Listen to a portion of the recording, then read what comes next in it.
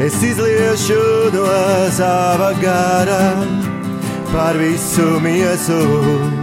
Es izliešu no sava gara par visu miesu. Es izliešu no sava gara par visu miesu. Kas maniem vārdiem tic, kā rakstos sacīts, no viņa miesas plūdīs dzīvā ūdens straumes. No viņa dzīvības traumes plūst, no viņa dzīvības traumes plūst. Lai ir slavēts Jēzus Kristus. Ēterā raidījums Dzīvības traumes, un studijā esam mēs, Mārīte Jirgensone, Sandra Tauriņa un Leons Meinerts. Mūsu šodienas tēma ir par krustu. Un sākumā es vēlējos jums nolasīt vienu rakstu vietu no pravieša Iesajas 53. nodaļas, kur ir tieši runāts par Jēzu Kristu kā mūsu pestītāju. Gribēju piebilst, ka pravietis Iesaja dzīvoja 8. gadsimtā pirms Kristus, un jau tajā laikā Dievs viņam bija atklājis savu gribu attiecībā uz to, kam ir jānāk. Viņš, tā kunga kalps, uzauga neticīgā pūļa priekšā kā atvase un kā saknes atzarojums izkaltušā zemē.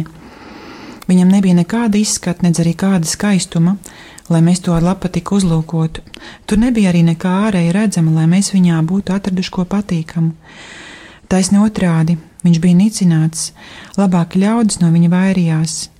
Vīrs, kam nebija svešas sāpes un kas bija norodīts ciešanās. Tāds, kura priekšā aizklāja vaigu, tā nicināts, ka mēs viņu ne par ko neturējām.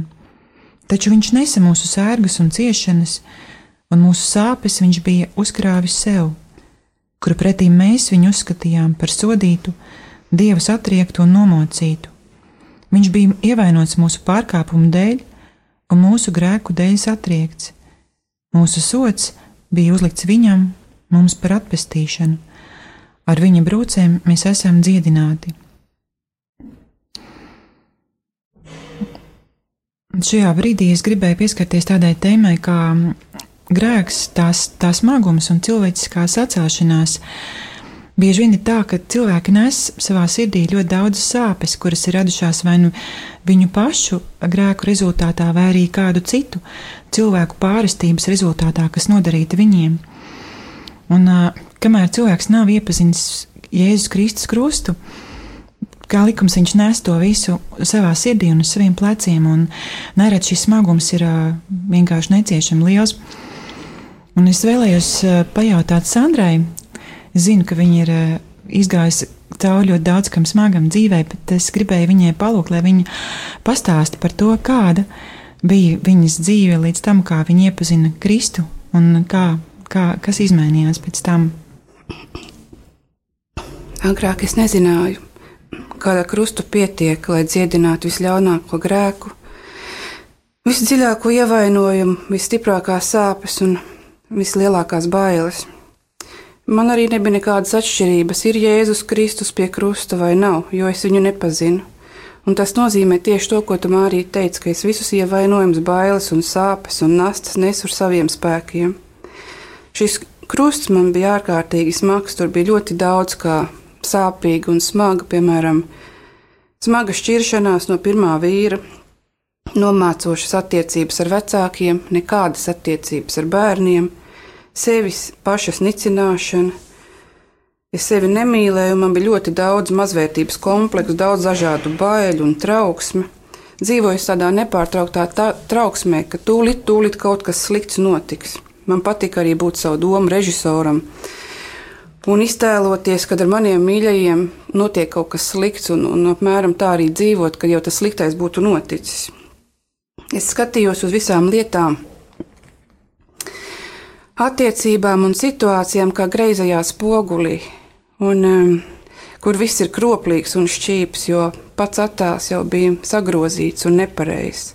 Un uzlūkojot savas dzīves greizo attēlu, es arī pati uz visām situācijām reaģēju sāpīgi un nepareizi un slimīgi. Un tādēļ piedzīvoju vienu vilšanās un pēc otras. Un tā es iztērēju ļoti milzīgi daudz enerģijas, lai sasniegtu niecīgus rezultātus.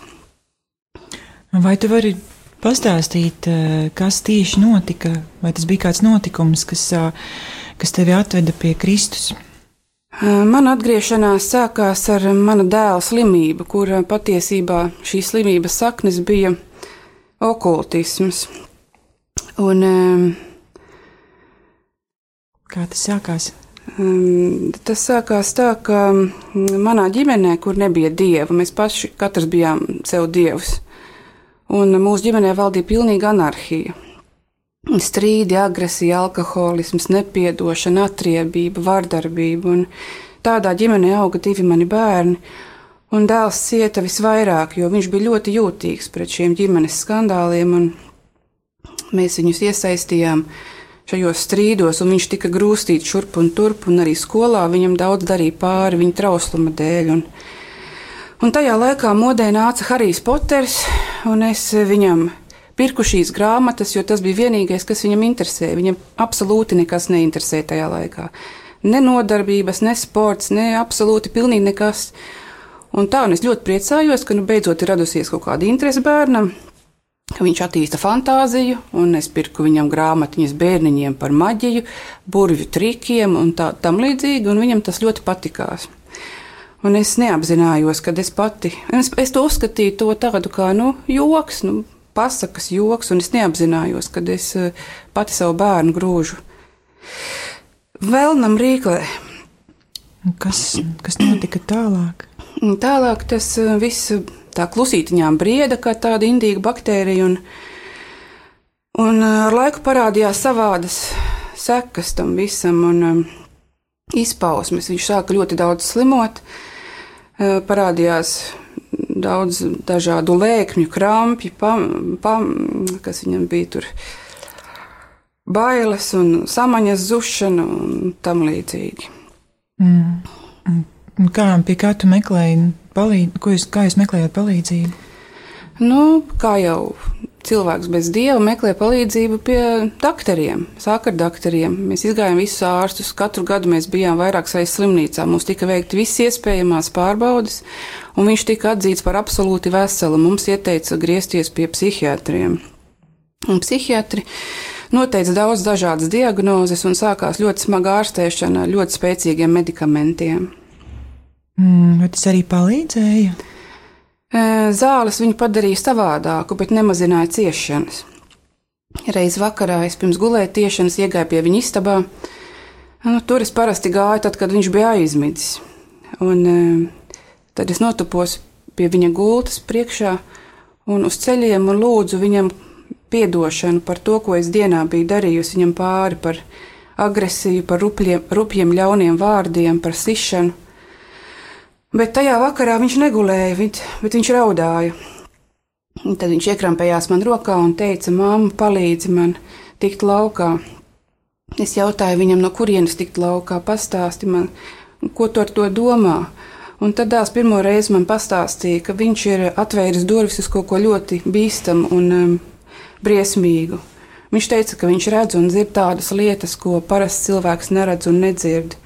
Un ka viņš pats ar saviem spēkiem no turienes ārā nespēja izkļūt. Viņš man lūdza palīdzību, bet Dievs viņu dzirdēja. Vai tas bija brīdis, kad tu sāki lūgt un meklēt palīdzību pie Dieva? Nē, es lūdzu, lai to dara citi. Es teicu, jūs esat ticīgie, un palūdziet jūs palūdziet. Es teicu, ka es nemāku lūgties, bet jūs jau mākat. Bet nekas nemainījās. Atceros, kad tajā laikā viens pareizticīgs vīrs man teica: "Sandra, tev būs jākļūst par baznīcas meitu, lai glābtu dēlu." Vai šis bija tas brīdis, kad tu saprati, ka nav jau vairs cita ceļa un tu vienkārši sāki meklēt Dievu pati, lūgt viņu? Nē, Mārīt, es domāju, ka ja jau tos ticīgos, kas tic Dievam, kungs neuzklausa, tad kur jau tad mani uzklausīs? Un tā vietā, lai kristu pie Jēzus Kristus kājām un lūgtos, es vedu dēlu pie visādiem astrologiem un dziedniekiem, jo man likās, ka tā taču ir vieglāk. Es domāju, ja tantiņa paskaitīs kādus vārdiņus un astrologs gudri pateiks pēc zvaigznēm, ko mums darīt un kā dzīvot tālāk, tad viss ātri nokārtosies. Bet miera vairs nebija pavisam. Trauksmes sarkanā lampiņa manī jau tad deg nepārstājot. Un tad mans otrais vīrs, kas ir visbrīnišķīgākais vīrs visā pasaulē un kuru Dievs man ir uzdāvinājis, bija noorganizējis mums 2 braucienu uz Grieķiju. Skaistajā Santorīnī mēs uzkāpām kalna galā, un tur bija maza brīnišķīga baznīciņa. Un es agrāk uz baznīcām skatījos kā uz arhitektūras pieminekļiem, bet tajā reizē bija tāda sajūta, ka man tajā baznīcā obligāti ir jāieiet, un es vīru aicināju līdzi, es saku, ieiesim šeit. Mēs iegājām, un tur bija ļoti daudz svētbildes, daudz svecīšu.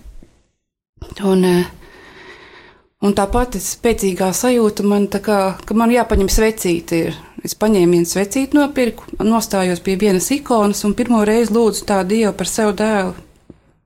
Es teicu, Dievs, lūdzu palīdzi manam puisītim. Lūdzu pasaki, kas viņam par vainu, kādi cēloņi ir viņa slimībai, un lūdzu palīdzi mums. Es lūdzos un pateicu Dievam, ka es vairs nespēju, ka man vairs nav spēka, man nav nekāda padoma. Teicu, ka man nav pilnīgi nekā, un lūdzu palīdzi. Noliku viet to svecīti, un mēs izgājām no baznīcas ārā. Pēc ekskursijas priecīgi mēs atgriezāmies viesnīcā, un tajā brīdī zvanīja man meita no laukiem. Viņa ar brāli un draugu bija aizbraukuši pie vecās mammas.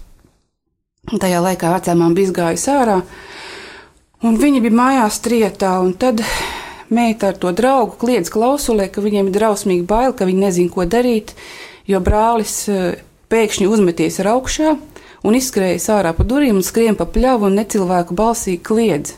Un pāri tai pļavai, kur viņš skrien, spēr zibens un pērkons. Un tas zibens un pērkons, kā meita teica, no skaidrām debesīm, tu nebija apmācies nekas. Tad es jautāju meitai, vai viņi bija strīdējušies, kad izsauc tāda lēkme. Viņa teica, nē, mēs mierīgi runājāmies, un zāles ar viņš biedzēja, bet pēkšņi viņš vienkārši pielec un aizskrēja un skrien pa pļavu. Un tajā brīdī man bija pilnīgi tāda sajūta, kad ar spēku manā priekšā tiek iescirts zemē Jēzus Kristus krusts un ar atbildi, ko Dievs man nekavējoties atbildēja, kas ir ar manu dēlu, es jautāju, un Dievs atbildēja, ka mans dēls nav psihiski slims, bet kad viņam šī vaina ir garīga vaina, un kad atbrīvot viņu var un dziedināt var tikai Dievs. Un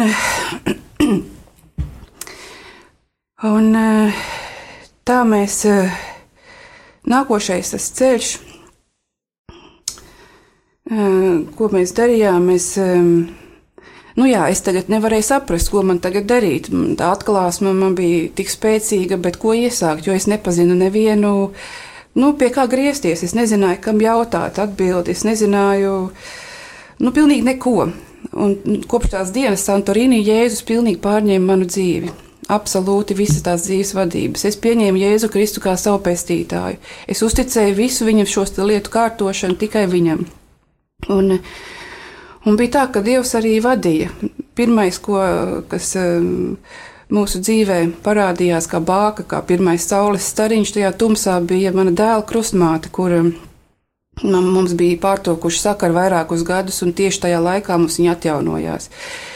Dēla krustmāte ļoti ticīgs cilvēks, un viņa iepazīstināja mūs ar lūkšanu ķēdes vadītāju.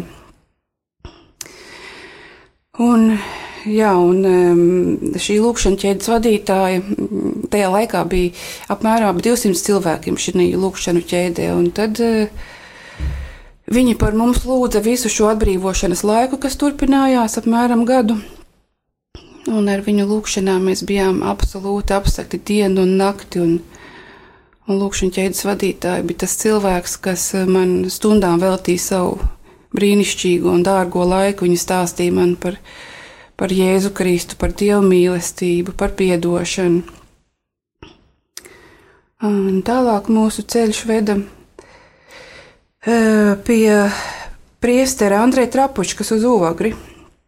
Tajā laikā es nepazinu nevienu katoļu priesteri, un es domās jau biju iztēlojusies, ka šis priesteris būs taisnīgs, dusmīgs, bargs, varbūt pat rāsies vai ko pārmetīs, Bet, kad mēs satikāmies ar šo priesteri, es biju ārkārtīgi pārsteigta, jo, lai gan mans dēls izturējās atbaidoši, agresīvi un izteikti naidīgi, priesteris Trapučka nereizi nepacēla balsi. No viņa plūda pilnīgs miers, mīlestība, žēlsirdība, pacietība un maigums. Un jo niknāks palika mans dēls, jo priestera balss bija maigāka un mīļāka, un es atceros, ka skatījos uz šo priesteri un domāju, ka tāda mīlestība var nākt tikai no Dieva. Un pēc tam bija tikšanās ar priesteri Maksimilianu, un arī šis priesteris bija ārkārtīgi mierīgs, maigs, pacietīgs un līdzjūtīgs. Mēs bieži braucām pie viņu uz lūgšanām, dažreiz pat 2 reizes nedēļā. Un sākumā es tādu padomāju pie sevis, ka tas priesteris pret mums ir tik labs, tāpēc, ka viņam ir laba oma. Bet laikam ejot, es sapratu, ka tas, kā viņš izturās pret mums, nav atkarīgs no viņa omas, bet no tā, ka viņš ir ar Kristu, atspoguļo Kristu un dara tos darbus, ko Kristus viņam ir uzticējis. Un tad, cik ilgi jūs turpinājāt apmeklēt priesteri un kādi tam bija augļi? Mēs braucām apmēram gadu. Tās bija intensīvas lūkšanas, gavēņi, grēksūdzes, mājas iztīrīšana no visām okultām lietām, visām literatūrām, ko vien vispār varēja atrast. Tas viss tika nests uz ugunskura un dedzināts. Un tajā laikā bija tā, kad likās, ka mēs 1 soli ejam uz priekšu un 3 atpakaļ. Un tā bija ļoti nežēlīga un nemitīga cīņa. Piemēram, kad mēs ar dēlu un dēlu krustmāti bijām aizbraukuši uz Jēkabu katedrāli, lai iesaistītos 9 soļu atbrīvošanas programmā, bija tāds brīdis, kad dēls izmetās ārā no baznīcas, skaļi rūgdams un aizmetās tumsā, un krustmāte teica, mēs skriesim viņam pakaļ, meklēsim, vedīsim apakaļ, bet es darīju tā, kā man priesteris Trapučka bija mācījis. Tad, kad viņš tādu triku bija izstrādājis Ogres baznīcā, es arī taisījos skriet viņam pakaļ, bet priesteris teica, nē, Sandra, mēs paliksim, turpināsim lūgt Dievu, jo Dievs jau nav ierobežots, vai tas dēls ir baznīcā vai skraida apkārt. Un tad bija tā, kad es teicu, Jēzu Kristu, es ielieku savu dēlu tavās rokās, jo es nespēju viņu pasargāt, lūdzu pasargā viņu. Un braucot mājās, pēc šī pasākuma krustmāte pazvanīja manam dēlam un jautāja, kas tur ir un kur tu esi, un viņš ārkārtīgi satraukts kliedz klausulē, kad viņš esot skrējis un pamodies, esot tumsā, kur mašīna tikko nobremzējas pie viņa kājām, ka viņš knapi esot izdzīvojis. Un es jautāju, vai tu pateicies Dievam? Un tad viņš teica, es 1000 reiz pateicos. Un tajā brīdī es sajūtu tiešām, Jēzus par mums rūpējās, un nav neviena soļa, neviena brīža, kad viņš mums būtu atstājis. Es ieliku Jēzus rokās, un Jēzus viņu pasargāja.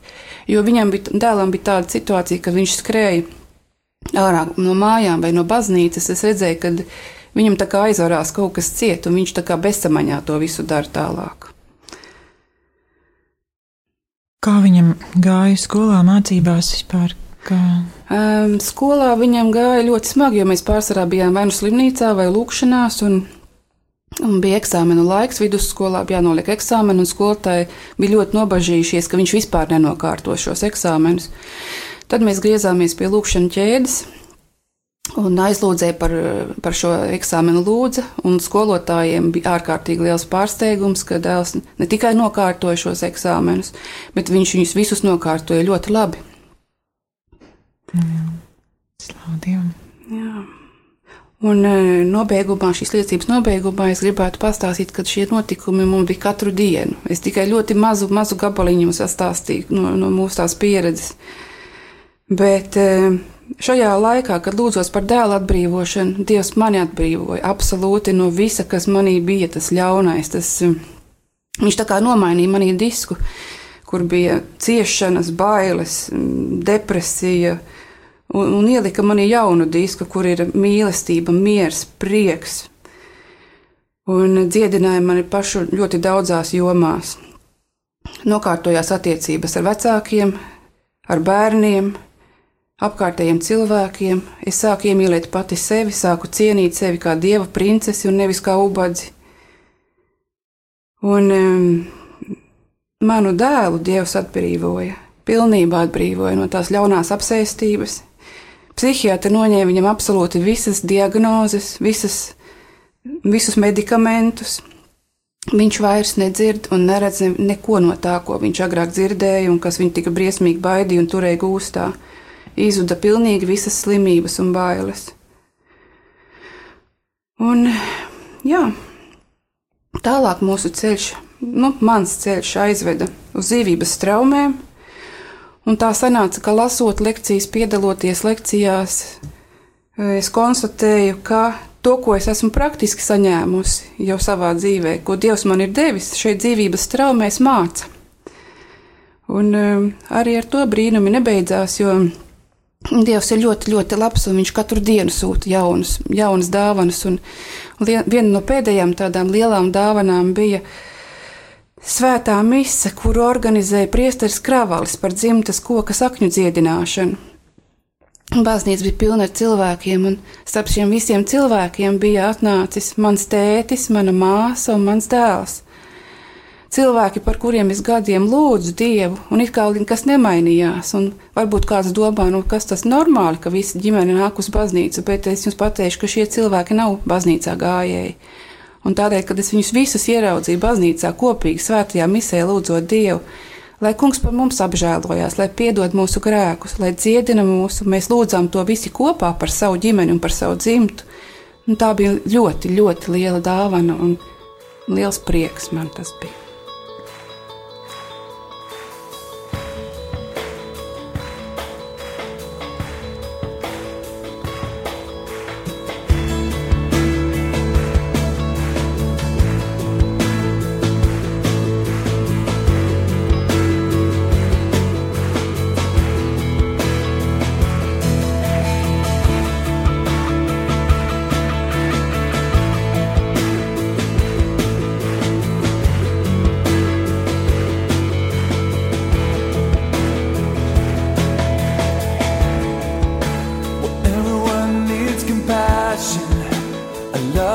Never failing, but let mercy fall on me. Where everyone needs forgiveness, the kindness of the Savior, the hope of a nation.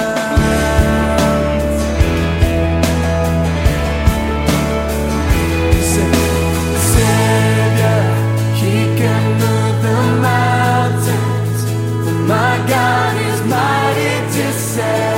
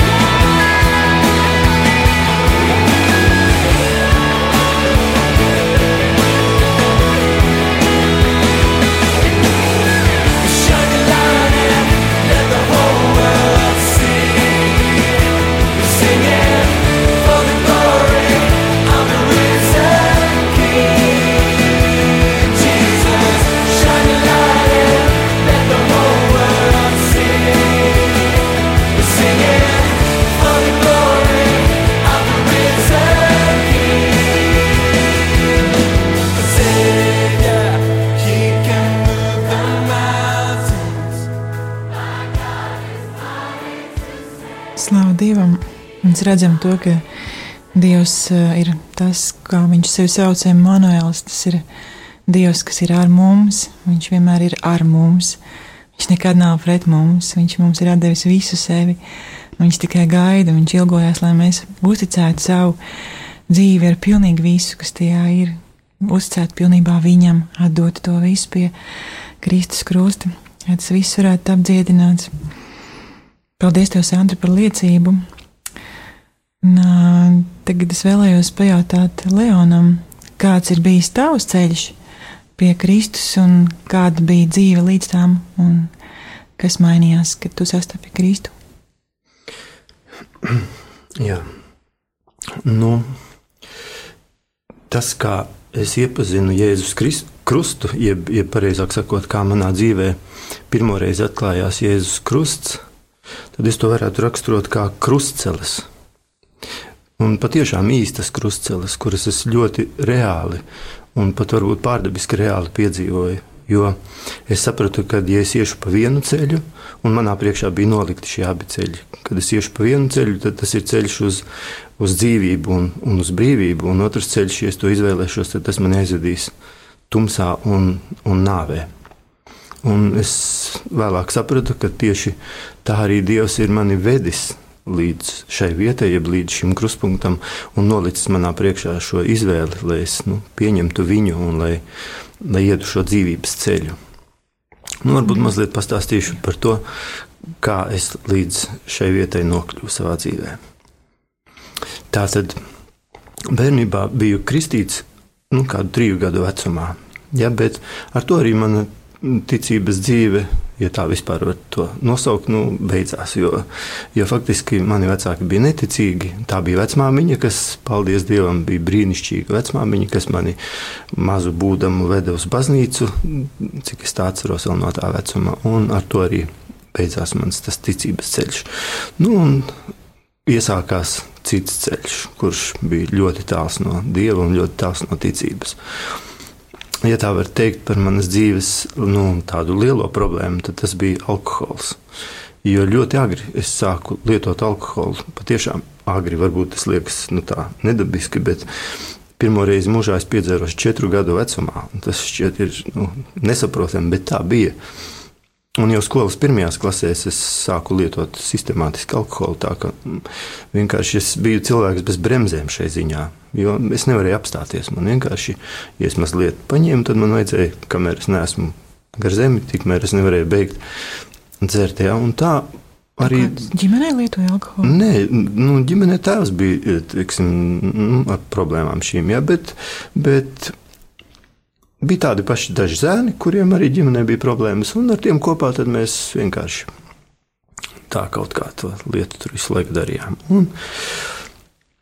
Un tā tas turpinājās, protams, līdz ar to arī attiecību joma kļuva tāda, varbūt nevesela, jo, teiksim, bez alkohola nodibināt attiecības vai kaut kādās sārunās vai tur kaut kādā kompānijā iekļauties bija gandrīz neiespējami. Es biju tāds, nerunīgs, noslēgts zēns, bet kad iedzer kādu dzērienu, tad jau viss aizgāja. Kā tas parasti notiek ar jauniešiem, un tā tas turpinājās manā dzīvē, un līdz kamēr tas jau pusauģa gados un vēlāk faktiski man noveda pat līdz tiesu darbiem un līdz ieslodzījumam.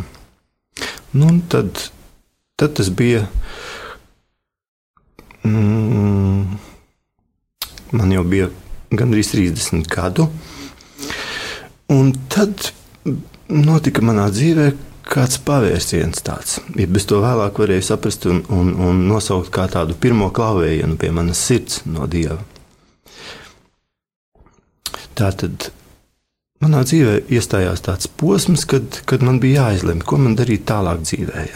Vai teiksim, iestāties augstskolā, vai principā tas viss saisties ar studijām tajā laikā. Vai es sapratu, ka mana dzīve aizies drusku kaut kur pa pieskari. Un tad sāku domāt, ko īsti es savā dzīvē varu darīt. Un pār mani nāca tāda pārdabiska it kā apskaidrība, jeb tāda ļoti īsta un dziļa lietu izpratne. kas bija ne no manis. Es vienkārši varēju pa vakariem staigāt tā pāri un tādā kaut kādā sevišķā pieskārienā. Tas jau tad bija tāds Dieva pieskāriens, ja? Domāt par savu dzīvi.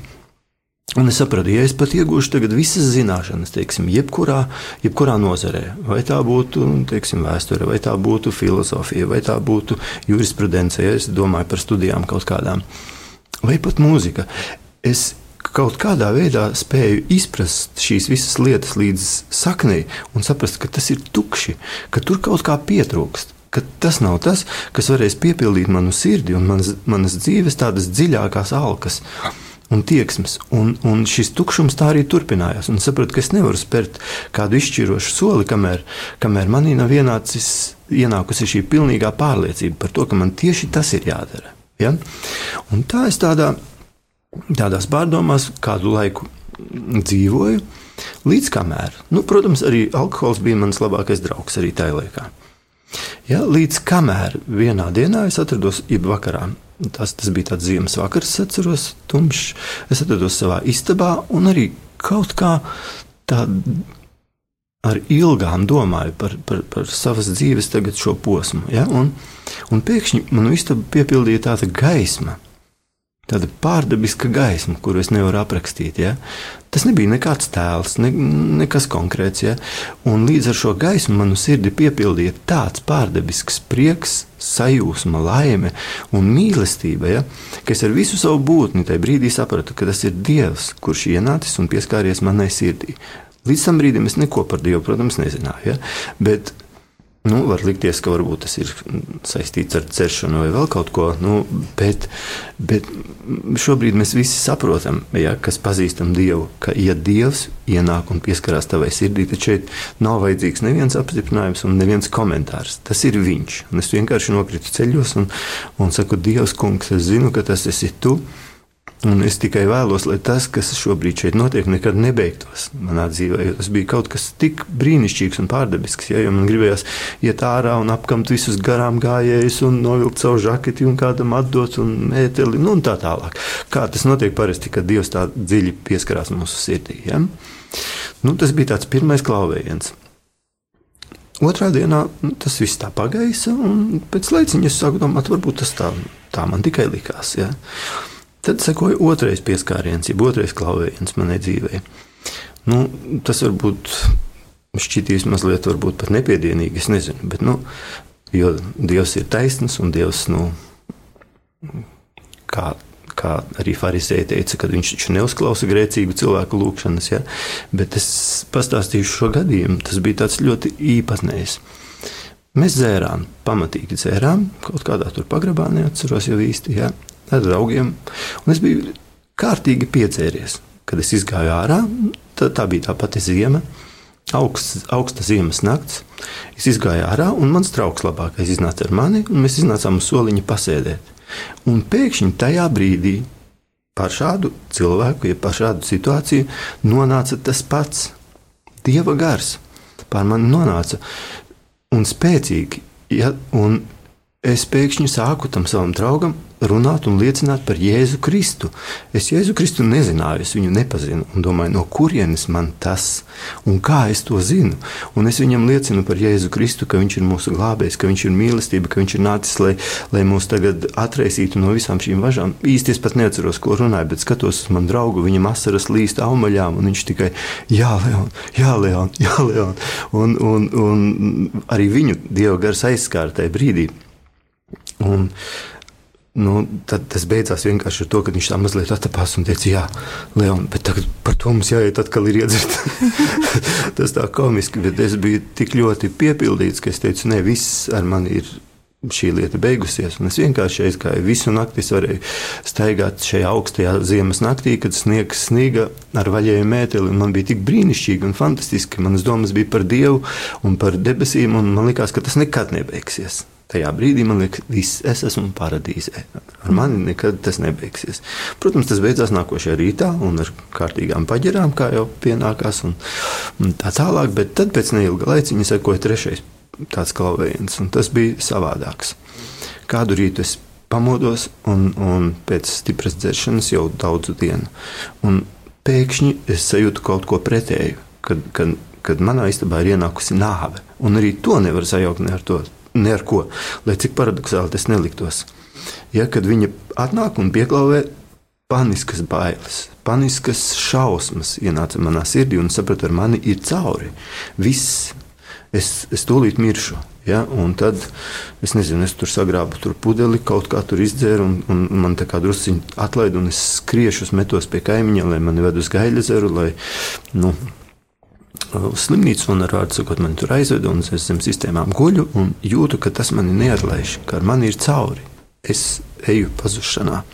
Un tad tur uz gultas es saucu uz Dievu pirmo reizi. Es teicu, Dievs, kungs, ja tu mani tagad izglābsi un ja tu mani atbrīvosi no šī alkoholisma, tad es meklēšu tevi visu savu mūžu.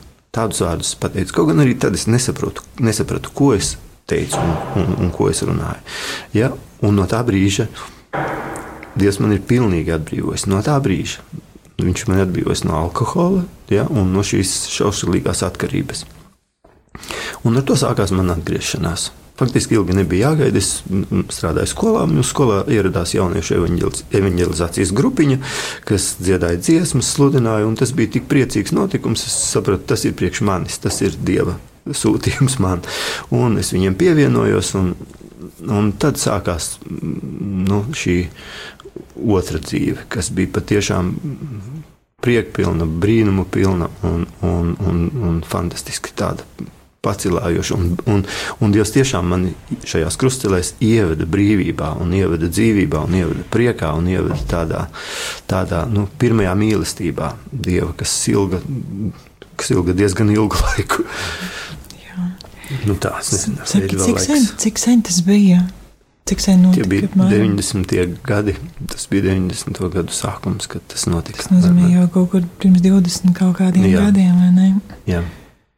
Tas vienkārši redzam to, cik ļoti Dievs, cik viņš ļoti, kā viņš glābi, un ka Dievs ir tas, kas ir Ješua, kas tiešām glābi, un ka mēs esam kā viņa bērni, un es redzu arī, Leon, ka viņš tevi ir uzlūkojis kā bērnu, un viņš ir vairāk kārt maigi klauvējis pie tev sirds durvīm, un arī nesaties to, ka tu viņam varbūt pirmās reizes atbildēji tā nosacīt viegliprātīgi, bet viņš vienalga tevi turpināja meklēt.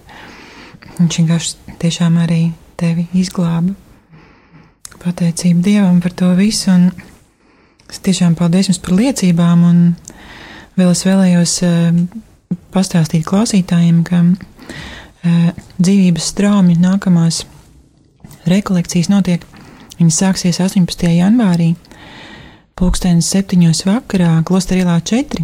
Tur sāksies programma iesākumā, kurā tāda īpaša uzmanība tiek veltīta attiecību ar vecākiem dziedināšanai. Tātad šī programma ilgst 11 nedēļas. Un vairāk informācijas jūs varat saņemt pa telefonu 29 455 267 vai arī mājaslapā Dzīvības traumas LV.